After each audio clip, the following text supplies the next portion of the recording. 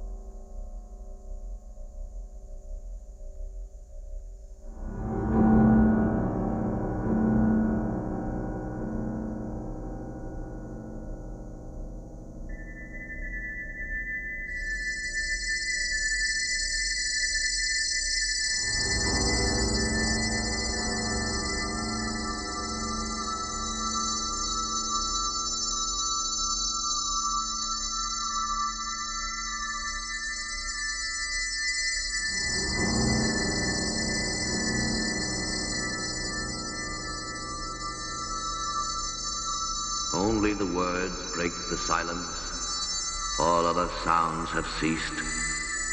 If I were silent, I'd hear nothing.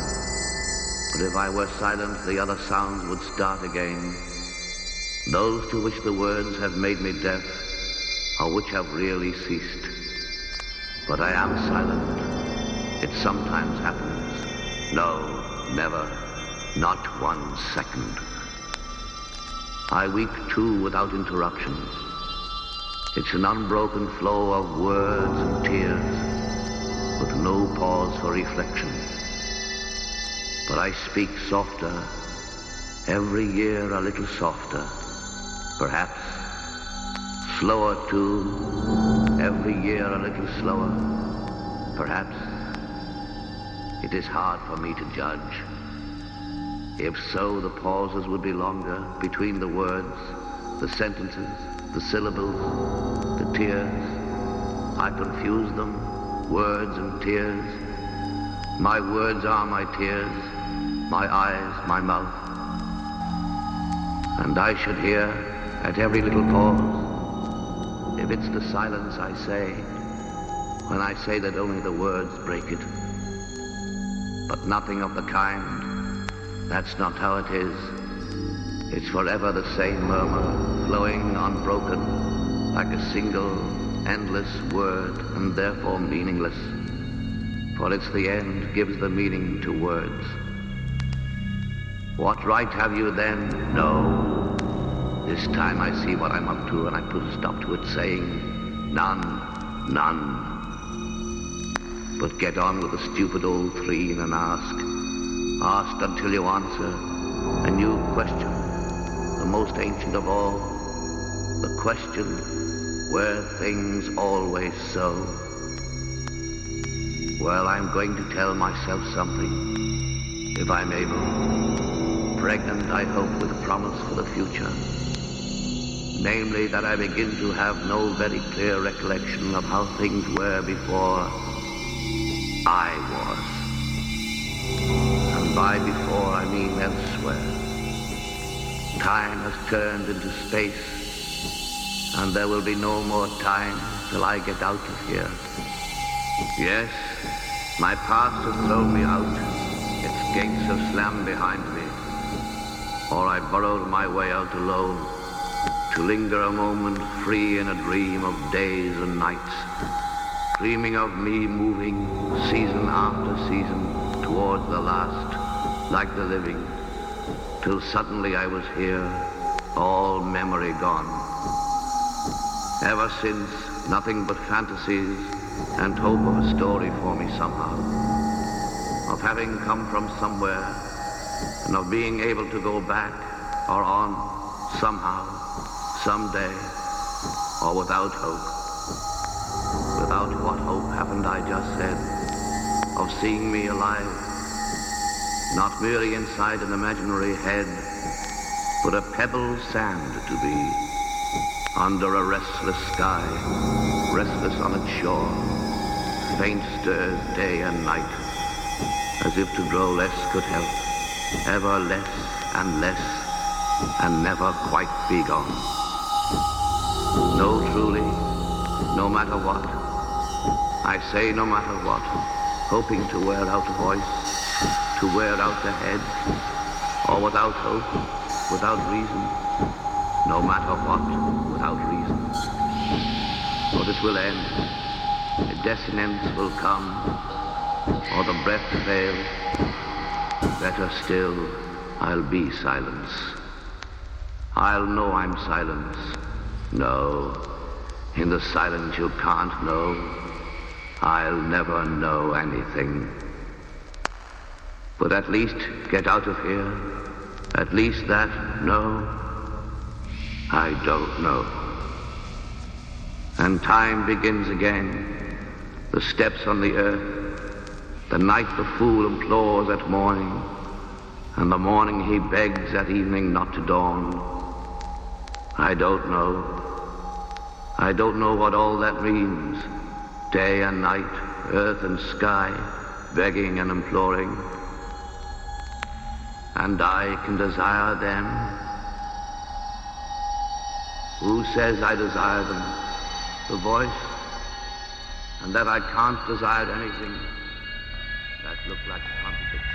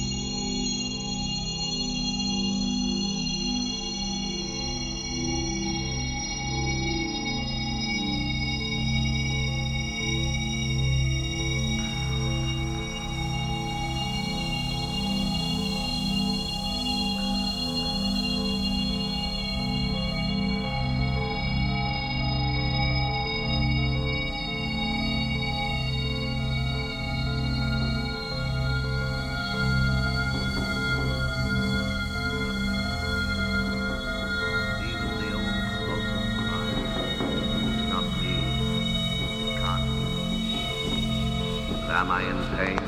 Whether it's me or not, frankly now is there pain. Now is here, and here there is no frankness.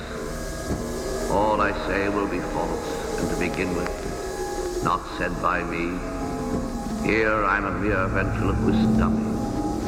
I feel nothing, say nothing. He holds me in his arms and moves my lips with a string, with a fish hook. No need of lips.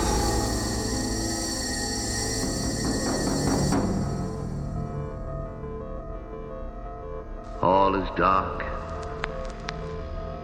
There is no one.